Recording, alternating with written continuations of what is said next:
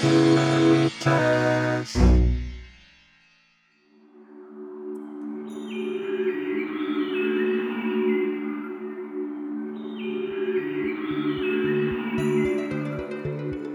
1961, Bob Wilson's wife, Arlen, discovered Peter Kropotkin's Encyclopedia Britannica article on anarchism, and it immediately convinced them both on the value of anarchism, or libertarianism as Bob sometimes referred to it since, as he said, most people don't know what anarchism means.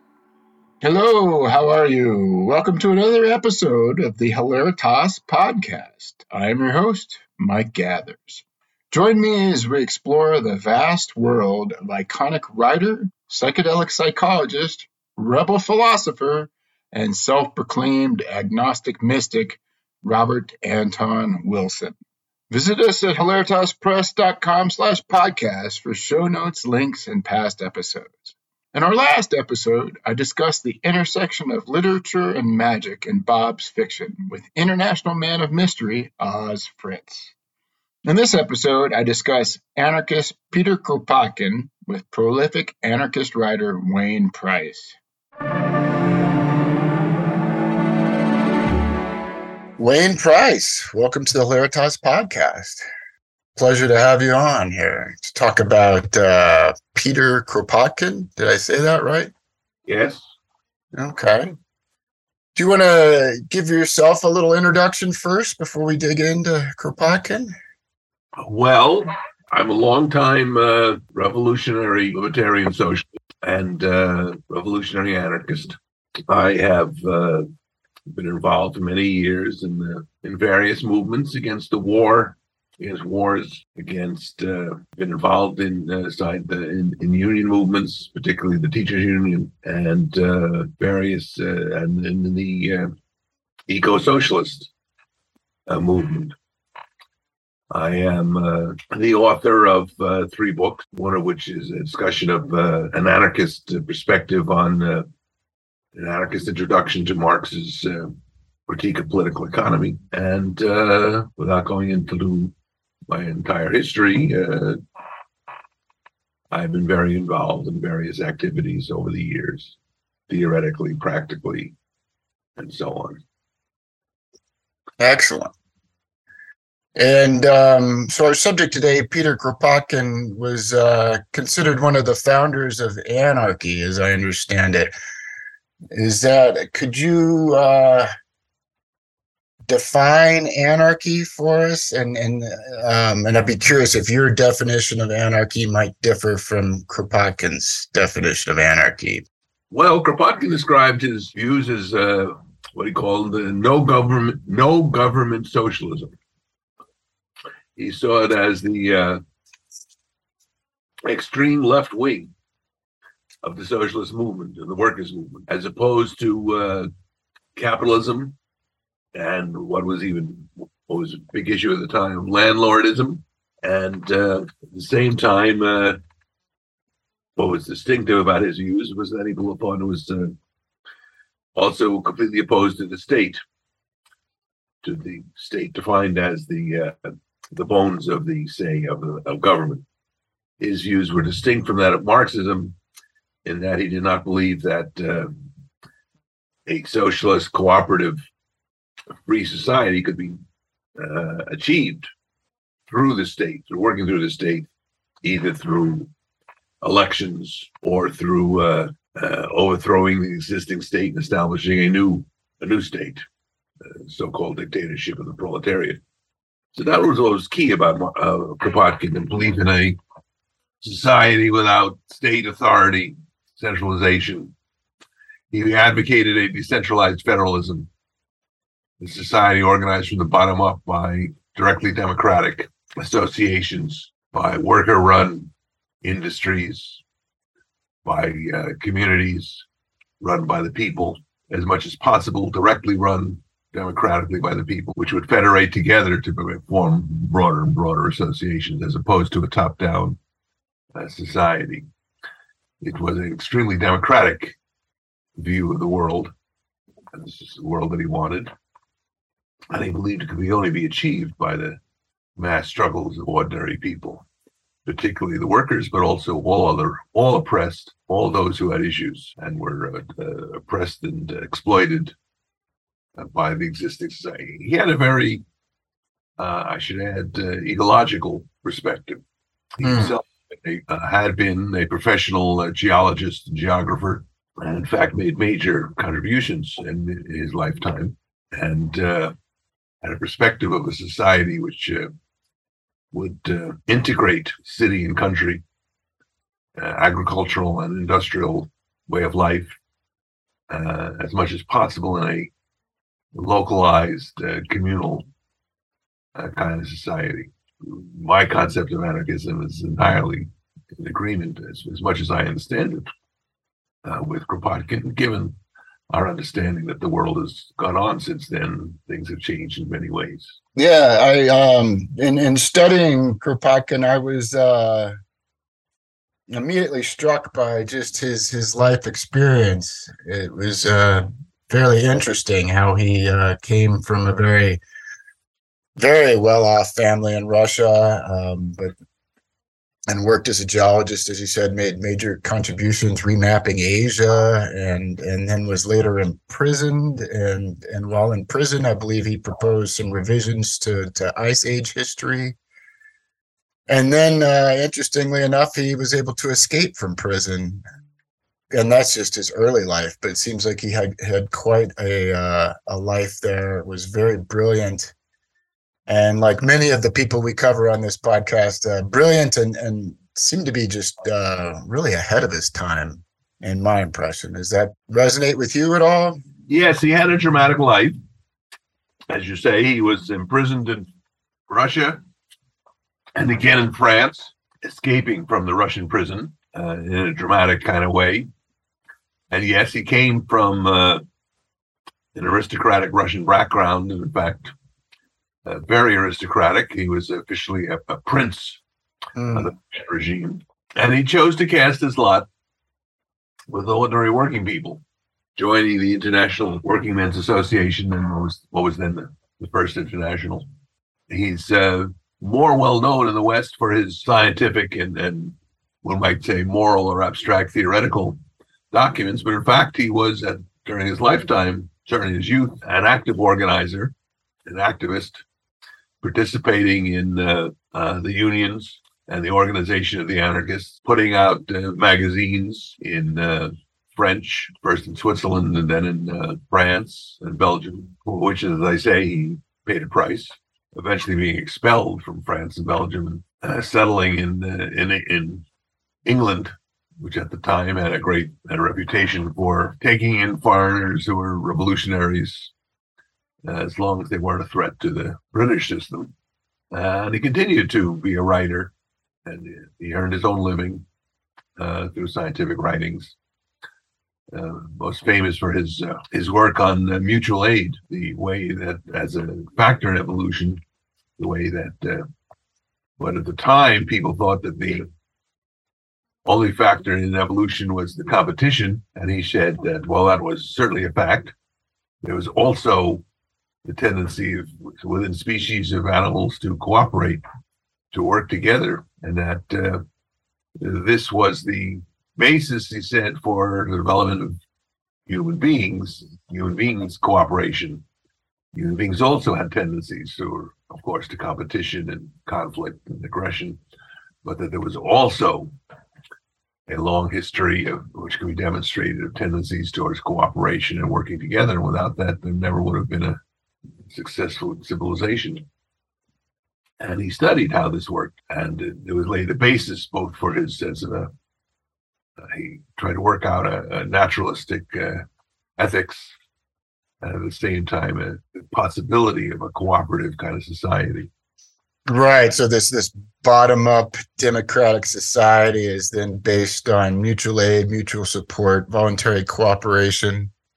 And as I was studying up, the word that came up and caught my attention over and over again was decentralized. So sort of an anti-hierarchical approach, I would say, or...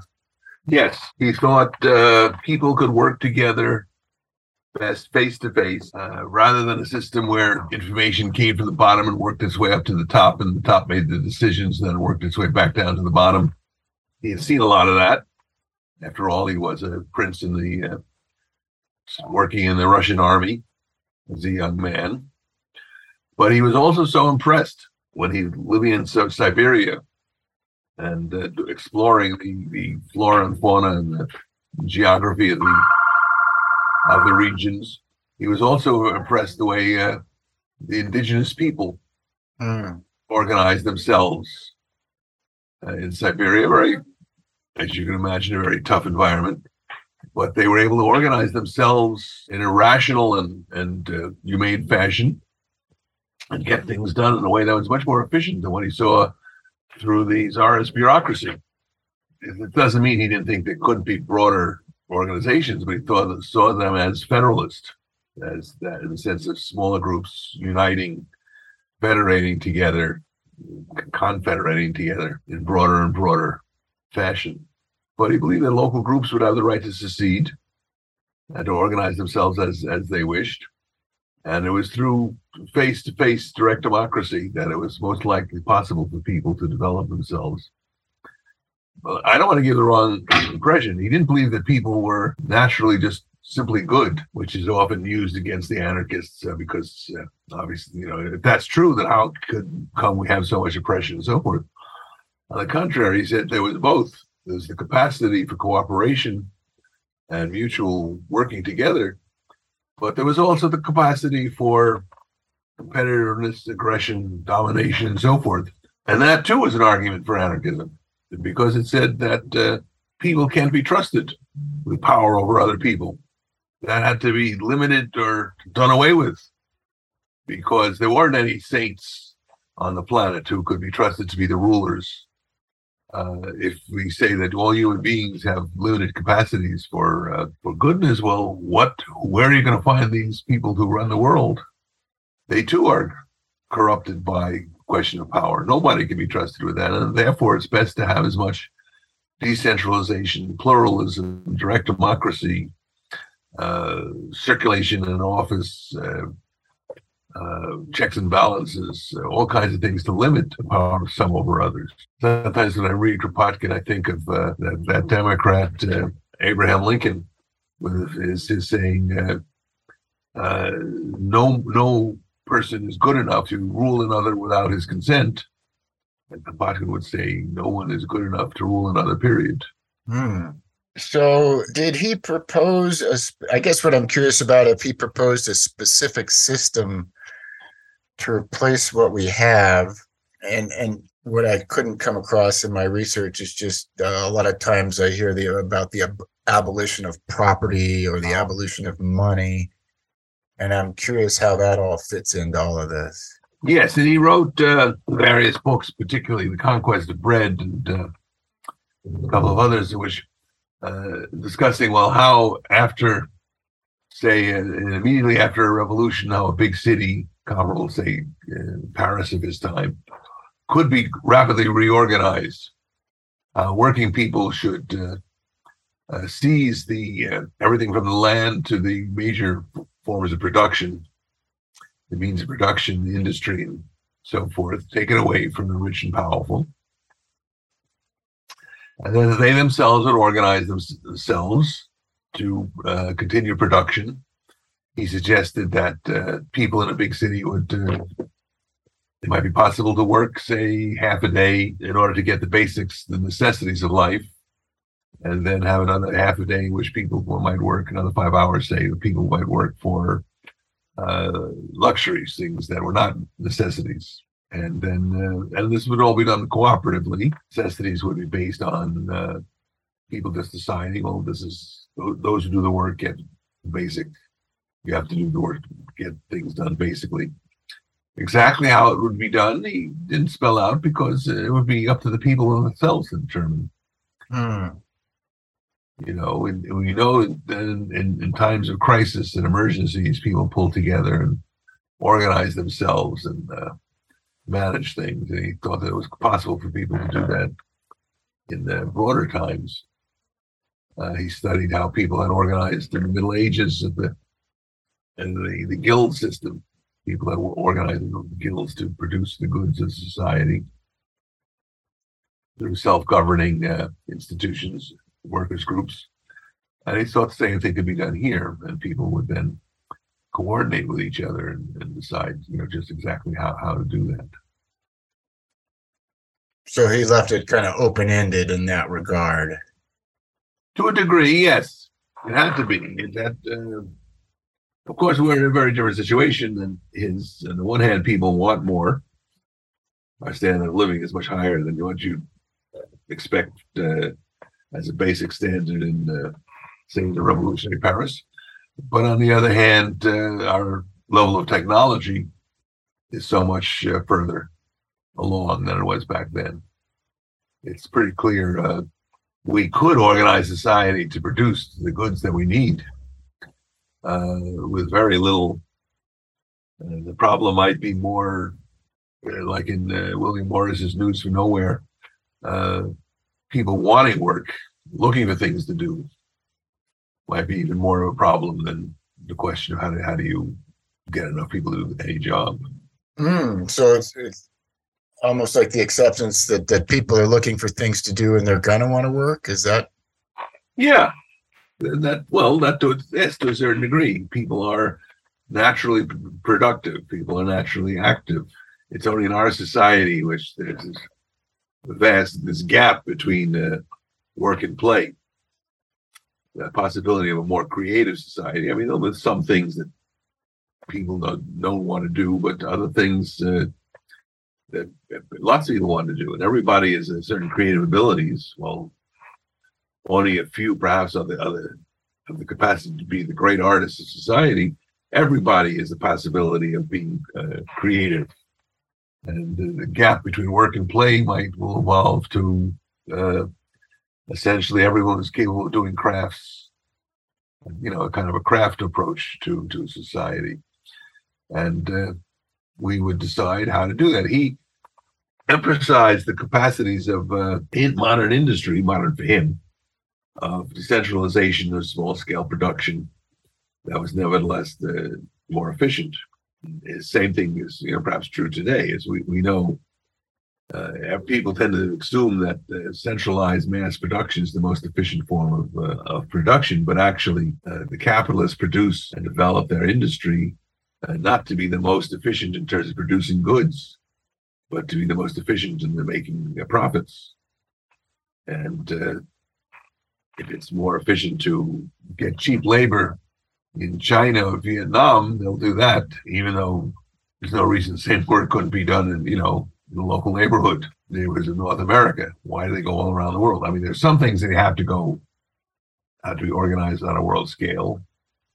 Things involving, say, rare earths or whatnot. But most things, that's not true. Most things, that's not necessarily true. And the cost of the internationalization of having things produced all around the world is and then shipping it all around the parts together and then bringing it back and then putting it together and then selling it in the local kiosk is rarely taken into account. I don't know if you've read, more recent decentralists like Ralph Borsodi and others, but they agree on this particular point.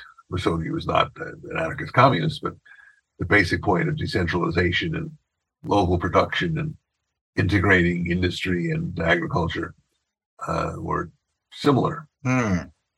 So not just more of a decentralized government that brings things down to the local level. We said government, I guess that's not the right word. A decentralized method of cooperation as a substitute for government, perhaps, but then also just as in terms of production, maybe decentralization isn't the right word, but bringing this all down to a local level. As much as possible. Yeah. Some things couldn't be done that way, as I say, instead, because there would be federations and international cooperation and so forth.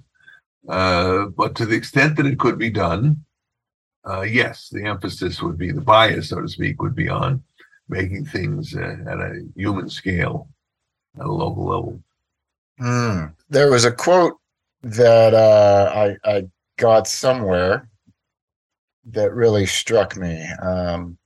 communism and anarchy are therefore two terms of evolution which complete each other. Well, because the way he was using communism, of course, this was well before the rise of Stalinism. He meant societies in which a lack of or minimum of coercion, without the police and the military on the one hand, and without people being forced to work to avoid starvation, where they take orders from bosses. Even in our society, we have to. People may go to vote once every 2 years, 6 years, or something, for some agent of the rich. But people, most adults, spend most of their waking hours taking orders from somebody with whom they have no choice in deciding who they are. So to replace that with a democratic, bottom-up, self-governing form of economy, that is what he meant by communism, is perfectly equivalent with getting rid of the state and replacing it with self-governing communes and communities. This, to me, brings to mind just a much more participatory requirement in terms of, what am I trying to say? Just there's an expectation that each of us get more involved. Is that fair? Yes. It is a conception of a participatory democracy, a participatory economy, in which people are not just elect somebody to be their rulers for a number of years and then go back to work and taking orders, but one in which every day we participate in making decisions about how we run our lives. In fact, one reason why they can permit the kind of limited democracy that we have is because people have no real training or experience in directly democratically deciding on their lives. They may pick what color of car they want or what kind of toothpaste they want. But in terms of sitting down briefly before each workday in your shop, your unit, industrial unit or office, and saying, well, in terms of our broad plan, what are we doing today? How are we organizing our work today? What do we expect to have an outcome? And say, that's right, yeah. And going ahead and then doing it. That would be a participatory, radically democratic kind of society. It's really a society that's rooted in direct participation and direct democracy, even if it has some kind of delegates to the federation, to the broader associations and so forth. The fact that people have a regular, indeed daily experience of directly democratically making decisions changes everything. Means that it's a possibility of a real freedom and a real self-governing, self-managed society. And if everybody is involved in governing, then there's no government. There's no institution over and above the rest of society. There's no separate. It's the same. It's the people themselves democratically is making the decisions, and whatever structure there is, the overall structure is the organization of the people themselves, the former working class. I say former because there's no longer a separate class, a separate one layer of people that does the work and one layer of people that gives the orders and owns the means of instruction. It's more that anti-hierarchical paradigm there where we're all equal. You said something a second ago. You used the question, what do we do today? And that brought up to me this idea that this voluntary cooperation and mutual aid also allows for a lot more spontaneity and creativity. Yeah. Although people will have to, if the local bike collective has decided to fix bicycles. It's made a commitment to fix the local bicycles and to provide enough bicycles for the local community. Then they have that commitment, and they have to decide, well, how are we going to carry this out? And they have to work out a plan for it, and they come in that day and say, all right, in terms of what plan is what we said we would do. Are we on the spot? Well, how do we organize it?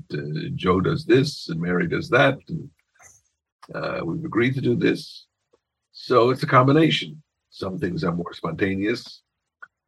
There will have to be a deliberate effort to break down the barriers between order giving and order taking, to have people rotate in jobs, and jobs be organized in such a way, and to work at it. As a retired psychologist, among other things, I was a school teacher, then I was a school psychologist.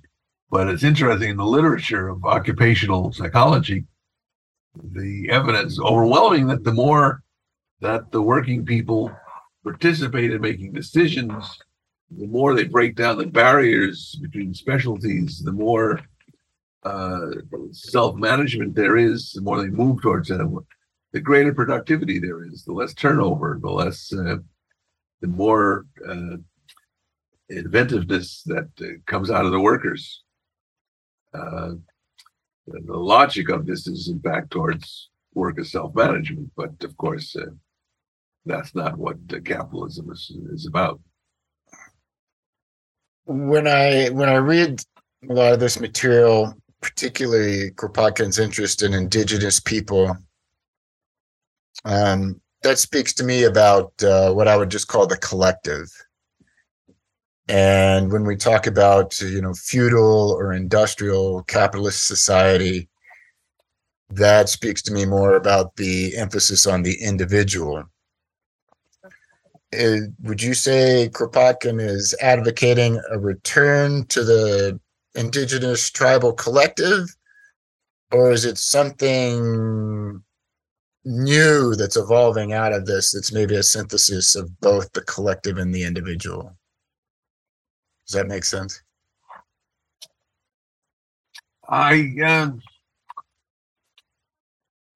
He tends to see it as a dialectic of mutual collective activity interacting with individual creativity, and sort of a back and forth. The individual only exists out of the collective. There's no such thing as isolated individuals. You can't think without using language, for example, which is collective product, spontaneous collective product. At the same time, a collective cannot function. It is an association of individuals, and it requires the creativity and initiative of individuals. So I don't think he would accept an either or. And this, he's following in the footsteps of Bakunin, who emphasized that individuals are, it's like we're nodes in a field, use modern language. And there is no society without individuals. There's no individuals without society. It can't really be an either or. They want as much individual freedom as possible. They want the freedom of individuals without coercion and domination. And from the freedom comes collective cooperation. That's the whole point of mutual aid, that these are not alternatives. And just as we have to watch out for things going too far, there's no God-given absolute that's going to, you can be sure that nobody will dominate anybody or try to. It's a matter of experience and experiment and conflict, and eternal vigilance is the price of liberty, as the saying goes. Sure, in some groups there will be, in Kropotkin's conception, there will be people pushing an authoritarian direction, then others will be free to resist that. It's a very fluid conception, rather than, it's not like, freedom is something achieved and that's it in an absolute kind of sense. So almost, I don't know if a continuous struggle is the right word, but we always have to be vigilant then to maintain this cooperative approach to freedom. Yeah. I love this idea of a dialectic between the mutual collective and individual creativity, this kind of both and situation as opposed to the either or, as you mentioned it. That really makes a lot of sense to me. I guess that's where I'm getting at, is as we move from the collective to the individual to a dialectic between the two, which it seems like to me we're doing in our own way at the moment. I don't know if you agree with that, but who is doing? That's a good question. Maybe that's more wishful thinking on my part, but I guess I have this impression that we're in the middle of a paradigm shift and we're moving towards this dialectic of the individual and the collective as a society. I'm just kind of thinking out loud, I think, but and maybe it's more wishful thinking, but I don't know. It's hard to say. It's in many ways, yes, there's movements towards greater freedom and greater self-determination. At the very same time, there's a resistance to that, which is, of course, inevitable, because after all, we still have capitalism. We still have a state. We still have an anti-ecological society that's threatening to destroy us all. And we have forces that are committed. It's sort of upsetting to see people stand up and insist on their right to be slaves, their right to be exploited, and the right to be oppressed. Of course, they hope to be part of the oppressors, to be on the side, at least, of the oppressors. We see this right now between the political situation in the United States, the struggle between the far right on the one hand and the center on the other, with no real left. What there is at the left is a handful of state socialists. The concept of there's been a growth of the left, and there's been a growth of anarchism in particular, of people who want real freedom. But that's still very weak and very confused, I think. They should all read Kropotkin. Exactly. Well, you sent me an article about Kropotkin and his position on war, specifically World War One, and he, as I understood it, was very pro for the Allies during World War One, and my interpretation of that was that he saw it as the lesser of two evils.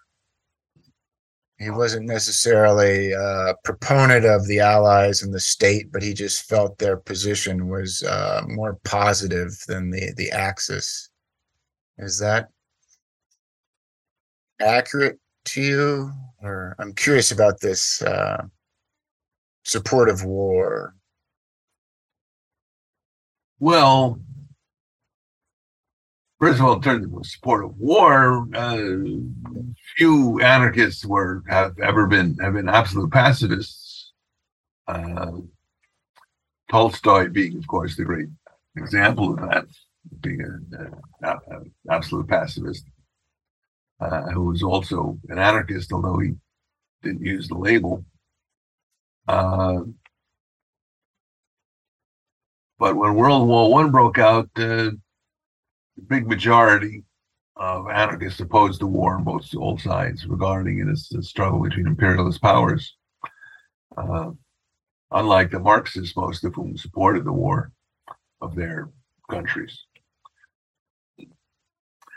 But Kropotkin was a supporter of the Allies.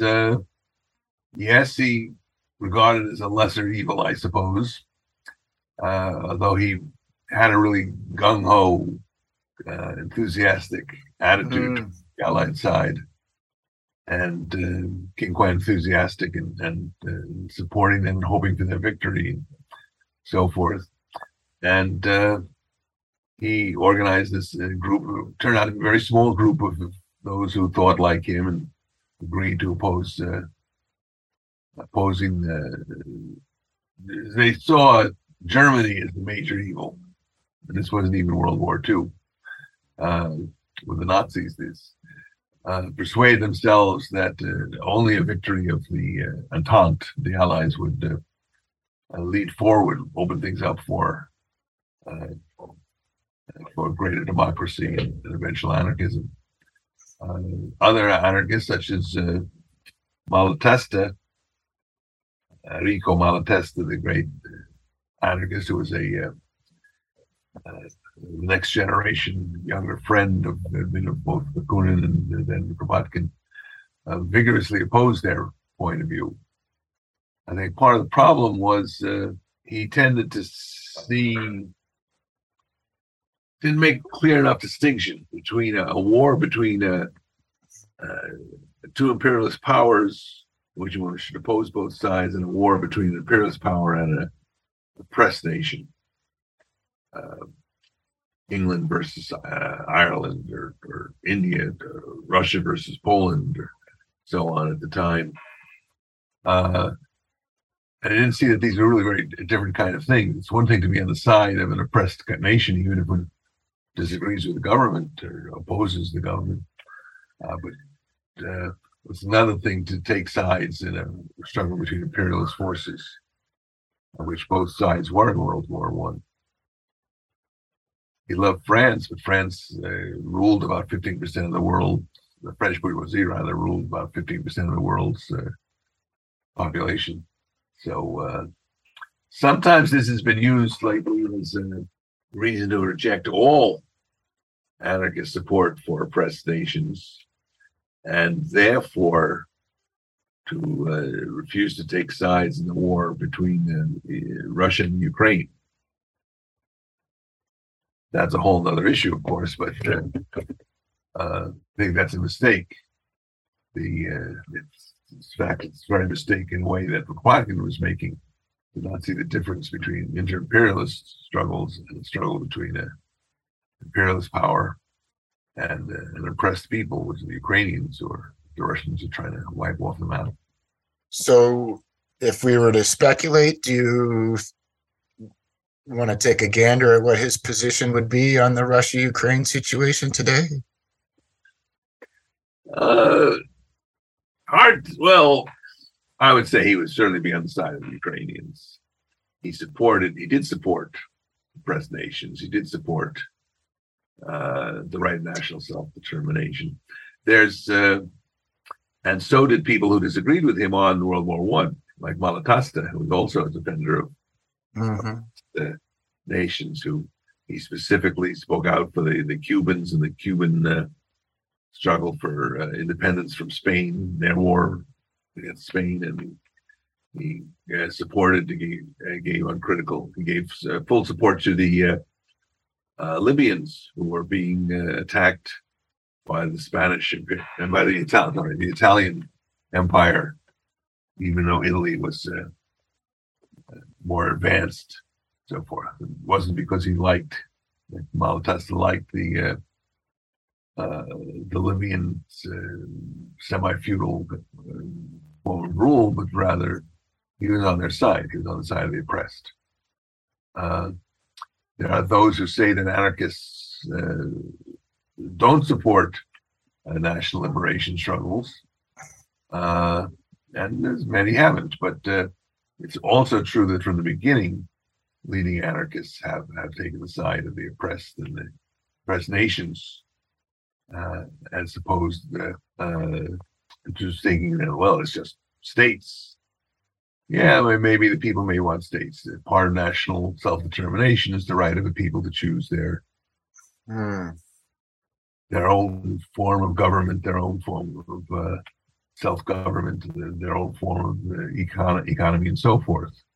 And if the Poles, for example, I mean, if the Ukrainians right now accept a state and they accept capitalism, that's their choice. And I'm not going to refuse to be in solidarity with them when somebody else comes in and an imperialist force comes in and blows up their cities and their villages and massacres their people and drives them from their homes and has to seize their land and makes official announcements that they're not even really a people, and wants to suppress their language and their culture and so forth, and tries to wipe them out. I think that both Kropotkin and Malatesta and Bakunin would all have been on the side of the oppressed nation that's being attacked, despite our opposition, without giving any support to the capitalist government, the capitalist oligarchs, their allies among NATO imperialists. We don't support them, but we're in solidarity with the people in their fight for freedom. And almost all the anarchists in Ukraine have taken the position and supported the Ukrainians against the Russians. It seems like where that gets complicated is that Ukraine and Russia becomes a bit of a proxy war, where it's really the United States versus Russia, and I don't know what to say about that other than it just gets complicated. Yeah, that's true, and that's a background factor. On the other hand, the Ukrainians have the right to get arms from wherever they can get arms. Whatever during the Vietnam U.S. war, I'm showing my age now, we anti-Stalinist radicals criticized, were opposed to, in fact, the Stalinist regimes of North Vietnam and Russia and so forth, but we never criticized the Vietnamese for getting arms from Russia and to fight against the United States. That didn't rule out they had the right as an oppressed country to get arms wherever they could.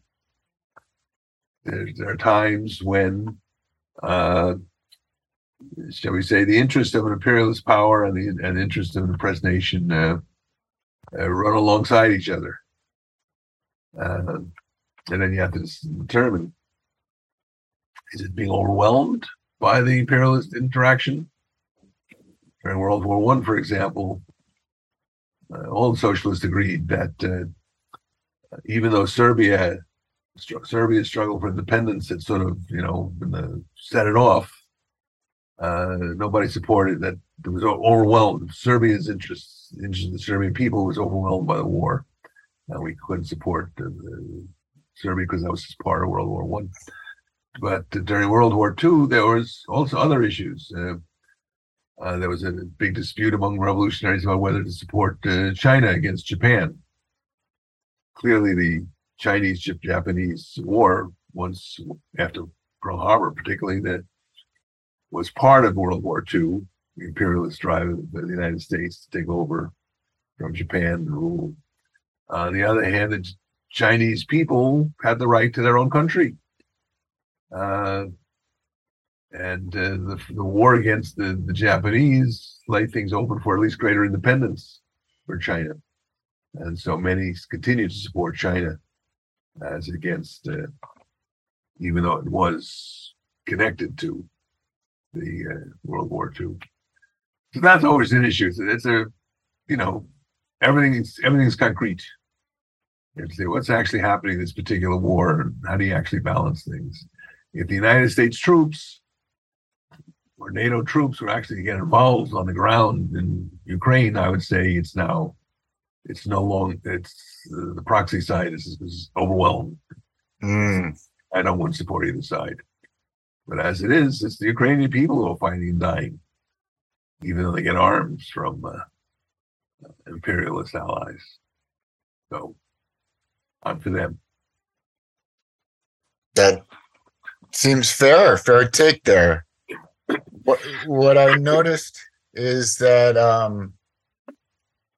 what came up for me when I was reading that article you sent is this kind of an idea of war versus revolution, and that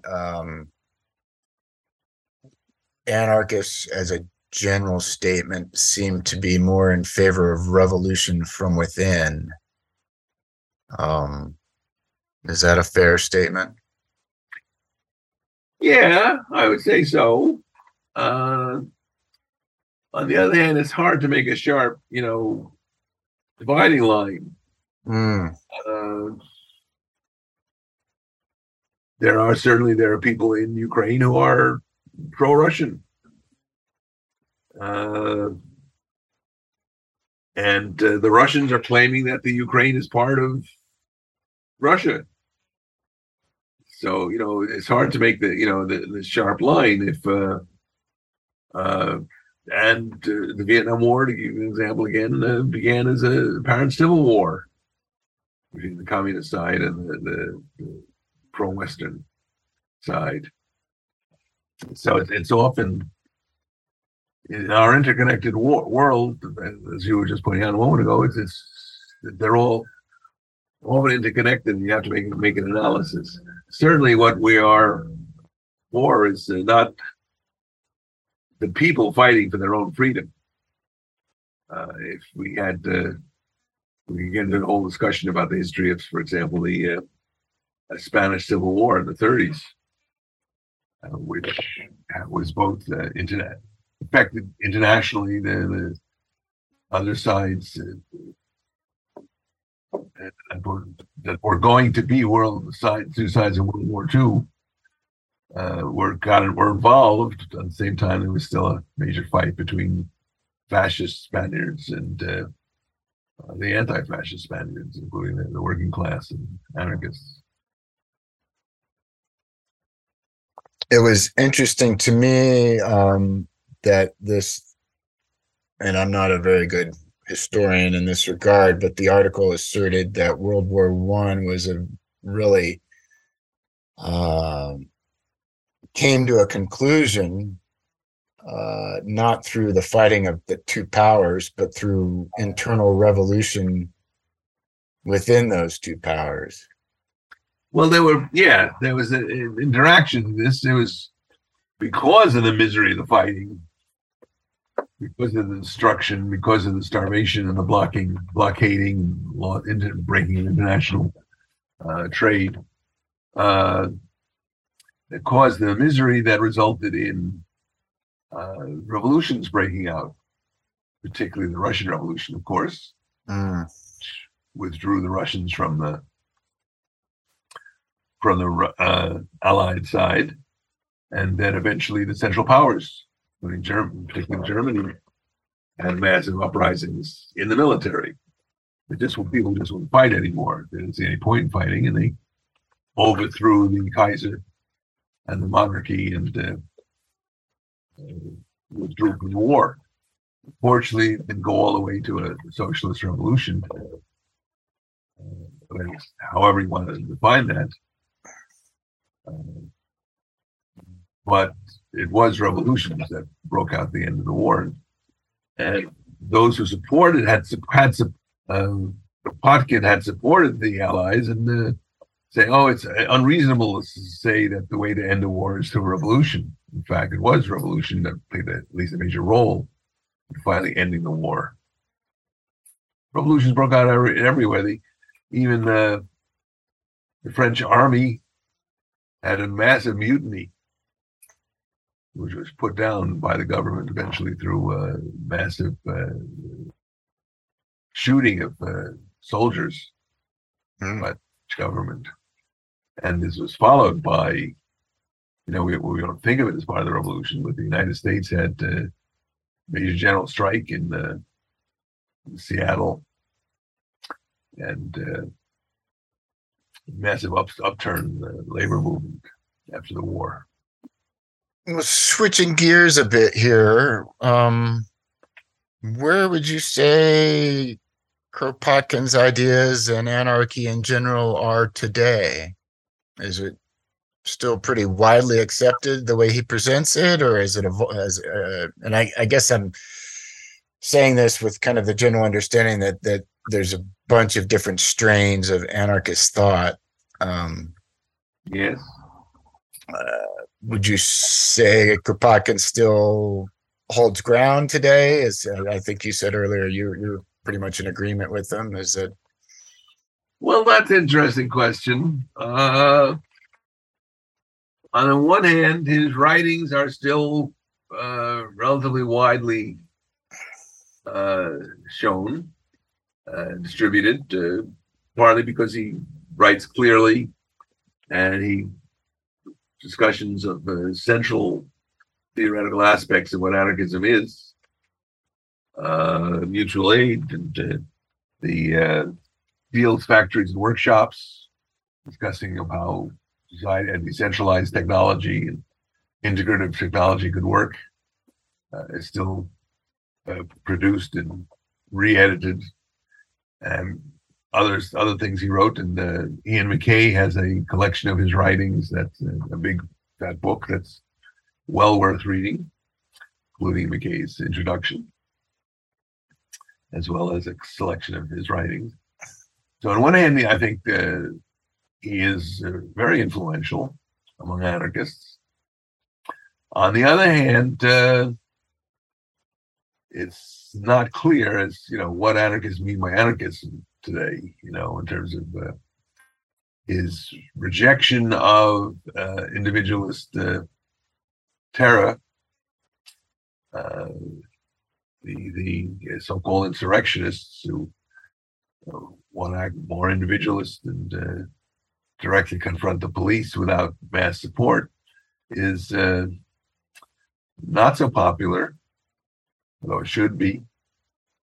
And in fact, the whole concept of a working class revolution is unclear in terms of support, which is not surprising, of course, given the low level of working class struggle, although that has been greatly increased in recent years. So there's a lot of question. A lot of people find that hard to accept. It's more abstract.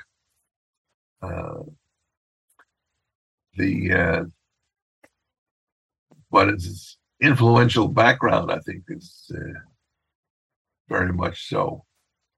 Sometimes they try to reinterpret him as in a sort of a reformist kind of fashion, because he did talk about how we could look around us and we can see aspects of mutual aid, of people getting along and working together, and institutions forming.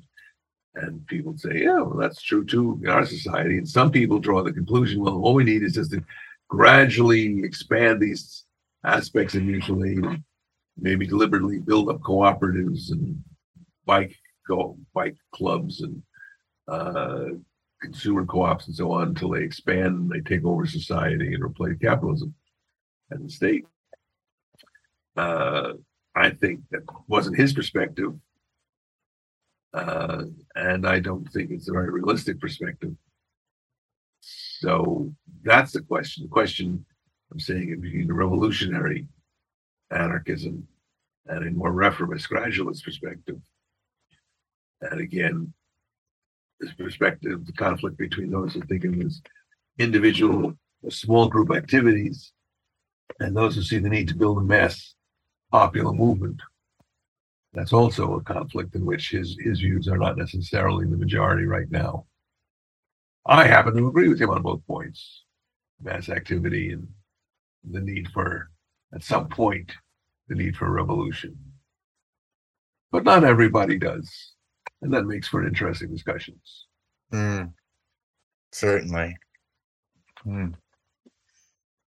Well, boy, I'm not sure where else to go here. Is there anything you'd like to say in conclusion about all this?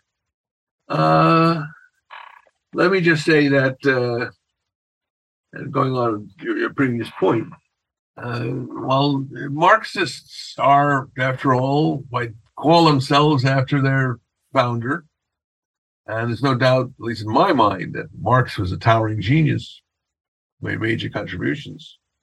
But anarchists don't call themselves Kropotkinians or Bakuninists or Emma Goldmanites.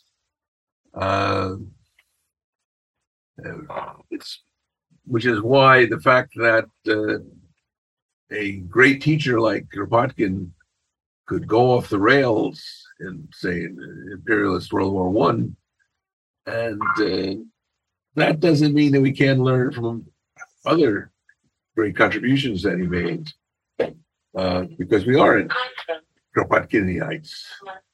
We're anarchists, and we learn from our teachers, and we build on them. We stand on the shoulders of giants, and as the saying goes, and therefore see further. Therefore, we see further than the giants did.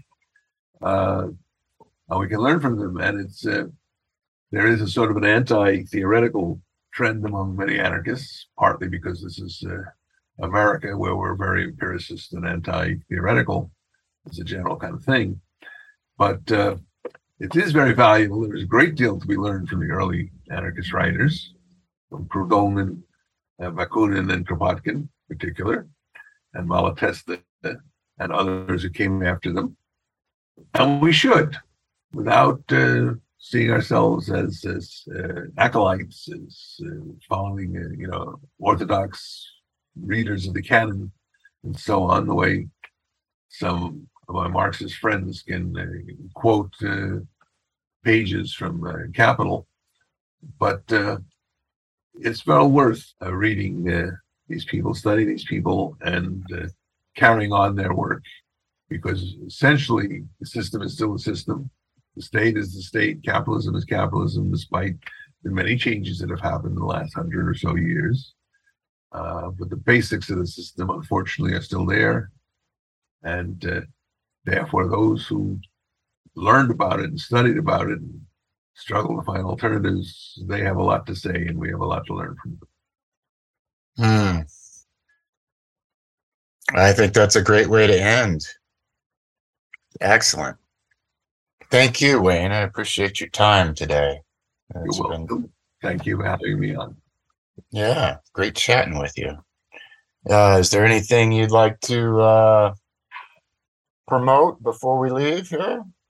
I have several books that can be looked up on Amazon, if you must use Amazon or other sources. As I say, I have one on Marxist economics, one called The Abolition of the State, which goes through the background of the nature of the state and the need to overcome it. And both I try to integrate what we can learn from both from great anarchists as well as from Marx and Engels.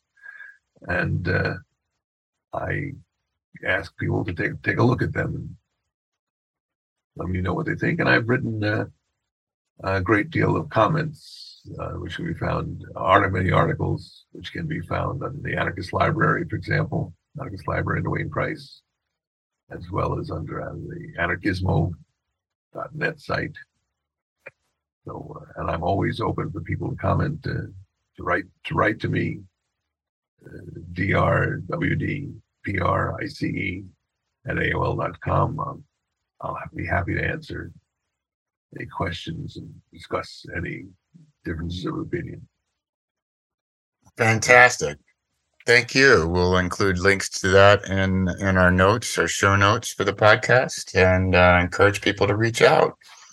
Wayne, it was a pleasure. Thanks for being on with me here today. Thank you, Mike. Have a good day. You too.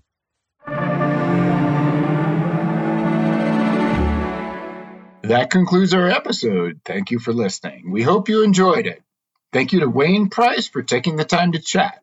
Thank you to Christina Pearson of the Robert Anton Wilson Trust and Richard Rassa of Hilaritas Press for giving the green light on all of this. And thank you to Ryan Reeves for putting it all together. Our next episode, releasing on the 23rd of February, will feature another anarchist, John Zerzan. Until then, I am your host, Mike Gathers, signing off with love and cheerfulness. Amor et Hilaritas.